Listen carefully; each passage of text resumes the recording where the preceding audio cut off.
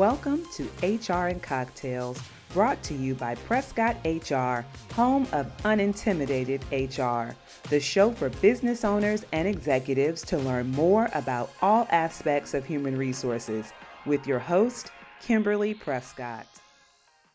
Thank you for joining us for this episode of HR and Cocktails. We are still doing the social distancing edition, but it is great to have my guest here today. Christine Ross, the President and CEO of the Maryland Chamber of Commerce. I'm extremely happy to have her as our guest today because, as I know you all know, businesses have been extremely impacted. So thank you, Christine. Thank you for joining us today. You're welcome, Kimberly. Thank you for having me. So the first question I want to ask you is for you just to introduce yourself. Tell us about you. Wow. So I'm a Navy brat. I am one of 8 kids, large family, and came to Maryland 3 years ago from Southwest Florida to take over the state chamber. My husband's a school teacher, and I have 3 adult sons. Oh, that's awesome. So I guess being in Annapolis feels natural to you, being a Navy brat. Sure it does. One of my brothers did graduate from the academy, so we go to all the home football games. Awesome, awesome. Well, I'm former Air Force, but that's okay. That's okay. So thank you again, and thank you for all of the work that you're doing with the Chamber. So what I wanted to start with is really to give our guests and our listeners some of the background around chambers of commerce. I think that some of us know about chambers of commerce. We know that our city or our county may have a chamber of commerce, but I'm not sure that people understand how the chamber system works, that there's a U.S. chamber, there's state chambers, and then there are local chambers. So can you tell our listeners a bit about the chamber system, and then we'll kind of get into what the Maryland Chamber does specifically. So if you start with a sort of a global view, the U.S. Chamber of Commerce is paying attention to the global economy, paying attention to the national economy, paying attention to elections across the United States, and they are a wonderful resource for any chamber of commerce, large or small, in the way of data, best practices, advocacy, and support expertise. And then from there, you go to the state chambers, and the state chambers are extremely involved in advocacy at both the federal and the state level. And the state chamber is paying attention to businesses in every single sector. So we are comprehensive in our view and our concern versus maybe a specialty organization like retailers or realtors. So we pay attention to every aspect of the economy and quality of life. And then from there, you might find regional chambers of commerce, the next step down. You might find county chambers of commerce. And then from there, you might find even more micro chambers of commerce that are specific to 1 or 2 towns. And in my career, I started with a very small chamber of commerce out in Williamstown, Massachusetts, with about 250 members, and have moved my way through the ecosystem now to the state chamber level. So I've worked in every aspect of the industry except for the U.S. Chamber of Commerce. And we all work collaboratively. I think is really the most important thing to say is we are all part of a brand that advocates for business. Awesome. So, and that's good to know. And I think it's important to understand that there are larger supports and more global initiatives that are being looked at, and that the other chambers are working together to build on some of the concerns and bring them up to the top. So I think that that's something that's interesting to note, and something that certainly before I became actively involved in our local chamber, the Howard County Chamber, before I became active in that chamber, I had no idea. So can you talk specifically about the focus of the Maryland Chamber for businesses in Maryland, and how you see yourself and your role for businesses in Maryland? So we see ourselves as the lead advocacy organization for businesses across the state. And then we build upon that. A year ago, we created, or a year and a half ago now, we created the Maryland Chamber Federation.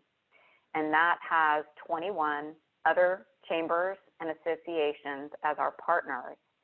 And that created then 4,500 businesses that are part of the Maryland Chamber Federation.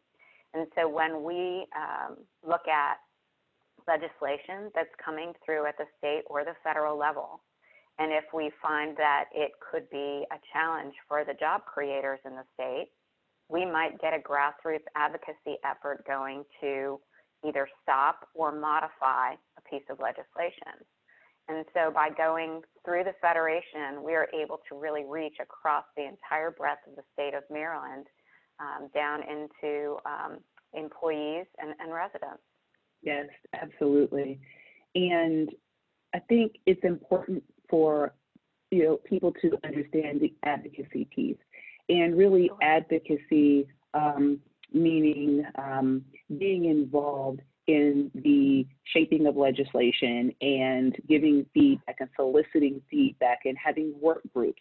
I am involved in the Human Resources Work Group with the Maryland Chamber, as well as the Legislative Affairs with Howard County. So I definitely get to see a lot of what that advocacy looks like. But for those that aren't involved, can you talk a little bit about what advocacy means for the Chamber, and how businesses can get involved in advocacy if they're members? Sure. So the Chamber has 2 full-time lobbyists on staff, and they, through 10 policy committees, review every single piece of legislation that comes out at the state level, for instance. And so we have a labor and employment policy committee that reviews every single piece of legislation that comes out. And we're looking for whether it's going to be more costly for businesses to do their work if the legislation passes, or if it's going to be helpful to the business community so they'll be able to grow their business and maybe add more employees. So we review every piece of legislation, and then we form an opinion, whether we want to support it or oppose it, or potentially to write an amendment that might improve it in some way. And then that goes through our legislative committee, and the legislative committee votes to either adopt the recommendation of the policy committee or not. And then our lobbyists move forward in tandem with the business community. So if there's something that we think is really, really important, we might do a call to action, and we might email our 4,500 partners across the state and ask them to come on a specific date to Annapolis to testify on the impact of a piece of legislation. And what we've seen happen since we created the Federation is that we have many more businesses making the trip. We give everybody directions, we let them know where to park, we let them know how long it's going to take, and then we have them tell their individual stories to the legislators, so that when they're at that table testifying, the legislators are not just hearing from the Maryland Chamber of Commerce, they're hearing from a business like yours, Kimberly, where you can say, this is going to hurt me and this is why. And then that really means something to them. And so we're seeing that we're having greater success by bringing these small business people to Annapolis to speak about the impact legislation can have on them. And I think it's important, and thank you, because I think it's important for people to understand that that avenue is available, that business owners and executives understand that that avenue is available, and to also understand that it doesn't have to be intimidating. You think about testifying before legislators, and the reality is that it's a room with a table and people are sitting there and there are chairs and they ask you a question and you answer it, or you give a statement. It's not, I think if we watch TV and we, I grew up with court TV like I did. I've always been a court TV junkie or a C-SPAN junkie. It's not that heavy, right? There's not, 5 microphones in front of you at a table and, cameras flashing. So it's not intimidating. And so I think that it's important that business owners and executives understand that you have the ability to do that. And having been involved, you you are prepared. When you're working with your local chamber, if you're working with the Maryland Chamber, you're prepared when you go in there. You know what you're going to say. You know how it's going to work, so you don't have to be intimidated by the process. And that piece it's important, because you do think, I'm going to drive to Annapolis, I'm going to walk into this building, and I don't know what to expect.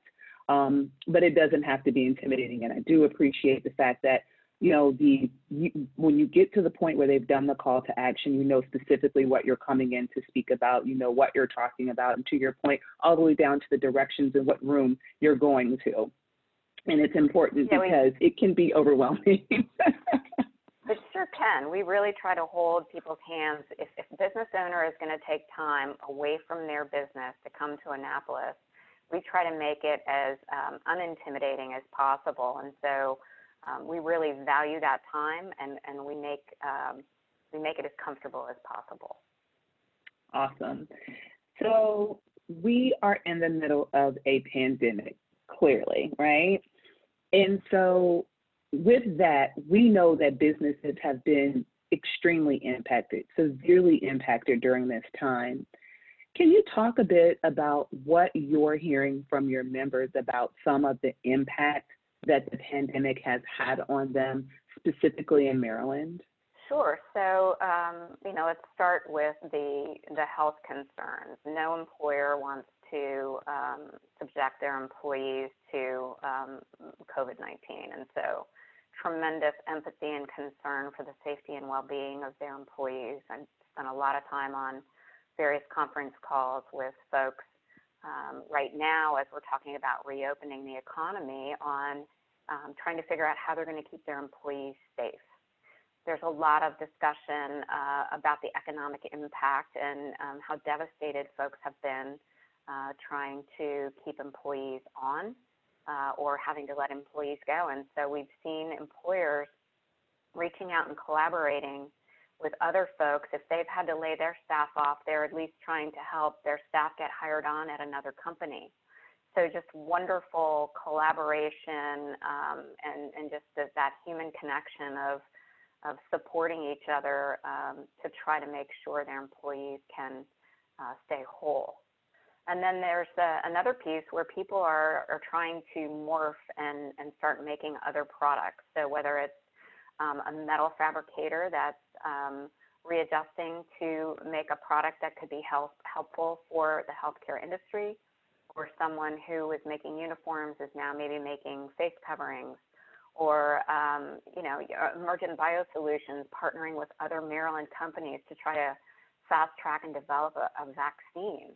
So there's been all kinds of ways that people have pivoted and are partnering with other folks to create Maryland-based solutions, and that's been really impressive and gratifying to see. Yeah, absolutely. I think it has been amazing to see the amount of collaboration in the communities, across industries, across organizations, really to just make sure that we have the best outcome possible. So thinking about the advocacy and the regulations and the impact of regulation on businesses, as a result of this pandemic, new legislation has come out, specifically the Families First Coronavirus Act and the CARES Act. And so the Families First Coronavirus Response Act, FFCRA, has provided some additional leave. It's provided some, requirements for businesses. But as we know, being practitioners of regulations, that when a regulation gets pushed through pretty quickly, limited guidance, it can be a bit challenging. And so we're at iteration number 10 of guidance and FAQs. I think we're up to like 75 on the FAQs on the DOL website now, which is, it is what it is. I mean, all legislation ultimately does that, but this went through a bit more quickly. From an advocacy perspective, without giving a position, what have you seen has been the challenge that some of the organizations have had with applying some of these regulations so quickly with limited guidance, and the fact that some of this legislation came and passed after people had already laid people off, after a lot of actions had already happened. And so the challenge that employers may or may not be having with applying some of these things. What are you hearing from some of your members, and what resources are available through the chambers to assist them with some of that? Sure. So I think the adapting at a speed that is really like lightning. That's been the most challenging for our businesses. And then understanding the nuances of these regulations has been really, really hard. And so we have a resource page. If you go to marylandchamber.org, right on the homepage is a COVID-19 resource page. And what we've been doing is once or twice a week, we have been recording webinars where we might have a labor and employment attorneys from Shaw Rosenthal talking about the nuances of the CARES unemployment extension. And we record them so that people can go in anytime and listen to them. And then we'll have FAQs that have come out from Department of Labor and the U.S. Chamber of Commerce. We have small business toolkits that are really comprehensive that the U.S. Chamber of Commerce passed out to us that we have posted there. Just, all kinds of guidance and support for how to operate in this crisis situation. And then when we look at the financial piece, we have been advocating on a weekly basis regarding the rollout of the PPP, regarding refunding the PPP as of last Friday, pushing again to try to get that refunded because so few people were able to access it. Things like that. We have a great resource page, and then we link to the Maryland Department of Commerce and the Maryland Department of Labor so that you can drill down to the state-specific legislation. And so anything that we can do to just be an avenue for those resources, that's really our goal. We are not going to be the expertise, like you, Kimberly, on the nuances of DOL's new regulation, but we're certainly going to provide you with links to the FAQs for that. Yeah, absolutely. And I think that that's absolutely important because with so many regulations coming out and the overlap in the interaction between them and the onslaught of information that we're getting, having a centralized location to find the resources is absolutely important, and having the ability to drill down to the various agencies that enforce them or oversee them, because many of them are coming from a variety of agencies. So it's difficult to manage, okay, well, who do I go to for PPP? Who do I go to for disaster loan assistance? Who do I go to for CARES? And they're all different.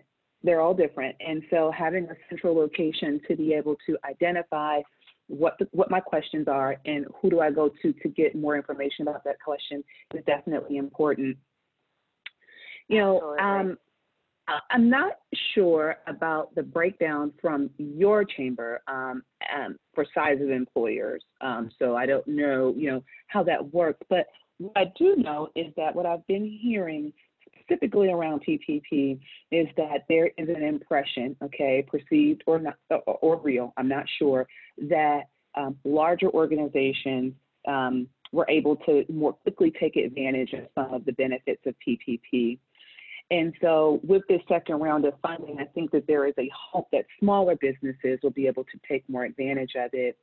Based on your makeup and your membership, what are you hearing from your smaller businesses? Are you hearing that they were able to take advantage? Because in speaking to some of my finance and banking colleagues, they didn't really see that a lot of the smaller businesses were able to take advantage of that. What were you hearing from your membership, if you're able to share that? Well, I think that the first thing is that people weren't sure that anyone would get access to it. And so in some situations, they felt like they shouldn't even try. And our recommendation was to absolutely reach out to your bank or your credit union or your community bank, whoever it is that you have a relationship with, and go through the process. Because what we know is that the banks want to help as many of their customers as possible.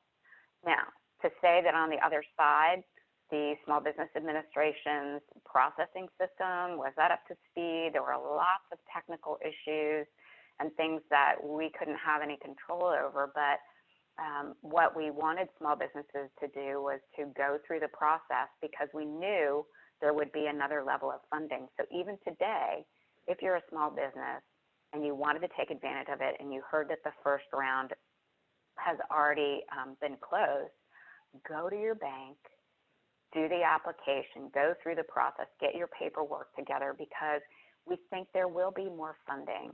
And the more prepared you are and the further along in the process, the more opportunity you have to actually get your application reviewed. So I would say persistence is important, and just, some patience as well, and just hope for the best, because, it's not a bottomless funding pool, obviously, and there will be people that get left out. But as far as, is it larger businesses that got the support or not, I really have no anecdotal information to answer that. Okay, that's fair. So when there's just been a lot, and I think that there are definitely resources that businesses need right now financially to help them stay afloat, or to help them understand what their responsibilities are to their employees. But as we talk about opening the economy, at some point that will happen. We don't know when or how what the phased approach will look like. But as we come out of that, what are some other resources that you think that businesses will need in order to for us to do this correctly? Because at the end of the day, we didn't get to prepare to go into this. However, we do have the opportunity to prepare to come out of this. So what are some of the resources that you think that businesses need, and maybe some things that we're not thinking about that we need to start thinking about, and that we need to put some focus around to help prepare businesses? Well, so that's a really interesting question. I've been listening to a podcast series with the U.S. Chamber of Commerce, Pathway Forward, I think is what it's called, and they're talking about all of those concepts, and we're listening to it, my team and I, because we feel like we're going to have to provide some of that support and that guidance going forward. And so right now we're collecting as much information as we can on this topic, and we have working documents that are trying to figure out a pathway forward for reopening the economy, but also being mindful of the great economic stress that the state's going to be under now that we've had this emergency situation. So it's a balancing act. I would expect folks to be able to look to us for more expertise in this regard. We're going to continue our webinar series, and we're plotting out who the experts might be that could come on with us and talk about different strategies to successfully reemerge from this. I would recommend that businesses expect the unexpected based on what's already happened. Nothing is predictable, and being flexible and adaptable are really going to be the hallmarks and the keys to emerging successfully. Yeah, absolutely. And so with these resources, you mentioned the U.S. Chamber of Commerce's Pathway Forward. I do know that they have put together some resources that they are really trying to help with creating some type of framework of best practices for businesses as they come out of this. But what do you, because right now we have people who don't have work, we have people who are home with their children, we have people, and we don't know whether school is going to go back this year or not.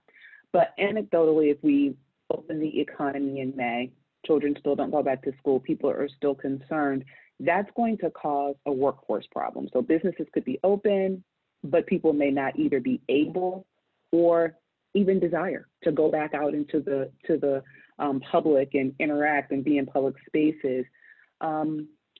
What are any of those parts of the conversations that you're hearing with the Pathway Forward, and what are some of the things that we think we may be able to do to help support employers with that endeavor, because I do think that that's going to be part of the challenge. Sure. I think that so much of this revolves around testing and creating a level of comfort for folks, whether they're the employer or the employee, to reemerge into the public space. And that's going to be something that is going to happen at the federal level because of the scope of what that might look like. And I think it's all still in the developmental stages. Nobody knows whether, we're going to be checking people's temperatures or whether we're going to start massive testing for immunity. It's all still in the formulative stages. So being flexible and adaptable is really what's going to need to happen. And then I think we're going to have business is going to be done differently. What the normal was before is definitely not going to be the normal going forward. And it's going to take a lot of time. I think the idea that people are going to be having golf tournaments in 2 months is absolutely not going to happen. We're in the process of rescheduling hours, and it was funny, one of my team members said, "Why are you pushing the golf tournament all the way back to October?" And I said, because this is not going to turn around quickly, and I think that will be part of it, just resetting expectations. And then people are going to have to care about each other in a different way. I think they're going to have to stay home when they don't feel good rather than thinking they're going to be a star and come to work sick. That's definitely going to change that whole attitude.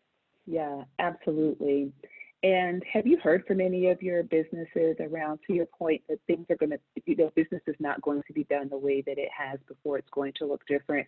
And with, almost all, with the exception of direct service work, we've gone remote, we're doing more webinars, we're doing more virtual meetings.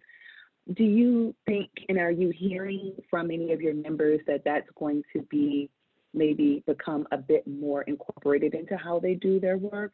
And if so, what do you think that means for us from a business perspective? What do you think that means? So I definitely have heard from people who are adjusting their business models and trying to incorporate this virtual capability into what they're doing. It means that people, like chambers of commerce, for instance, those chambers of commerce that made their bread and butter on networking meetings, they're going to have to learn to adapt to a virtual networking meeting. And I think that it's just a different concept, and I think they'll be really good at it. But if they haven't started to think about adapting in that way, they need to. And businesses that, like a restaurant, I think this curbside delivery and takeout model is going to become really, really popular because they're only going to be able to have so many people in a restaurant for quite a period of time in order to keep the opportunity for exposure down. And so, again, being able to adapt, deliver the product or the service, but differently is really what the watchword's going to be. Yeah, absolutely. So you mentioned the resources that you have available, the webinars that you've recorded. Are they available to the public or are they available to members? Nope, they are definitely available to the public. They aren't behind a firewall, and you can enter right on the home page of the Chamber's website and just go to the COVID-19 page and got to scroll all the way down, and there's a ton of information. We've tried to aggregate all of the resources that are there, and for instance, the Maryland Department of Commerce and Department of Labor, their Business Express website is just fantastic. So we want to always make sure that we're just providing the best possible resources there. And we update it multiple times a day so that it's always the best and the freshest. Awesome. So definitely want to make sure that our listeners visit the website, marylandchamber.org, correct? mdchamber.org. mdchamber.org, and visit their COVID resources page. I am going to be on a webinar tomorrow, listening to the webinar tomorrow, so I'm looking forward to that.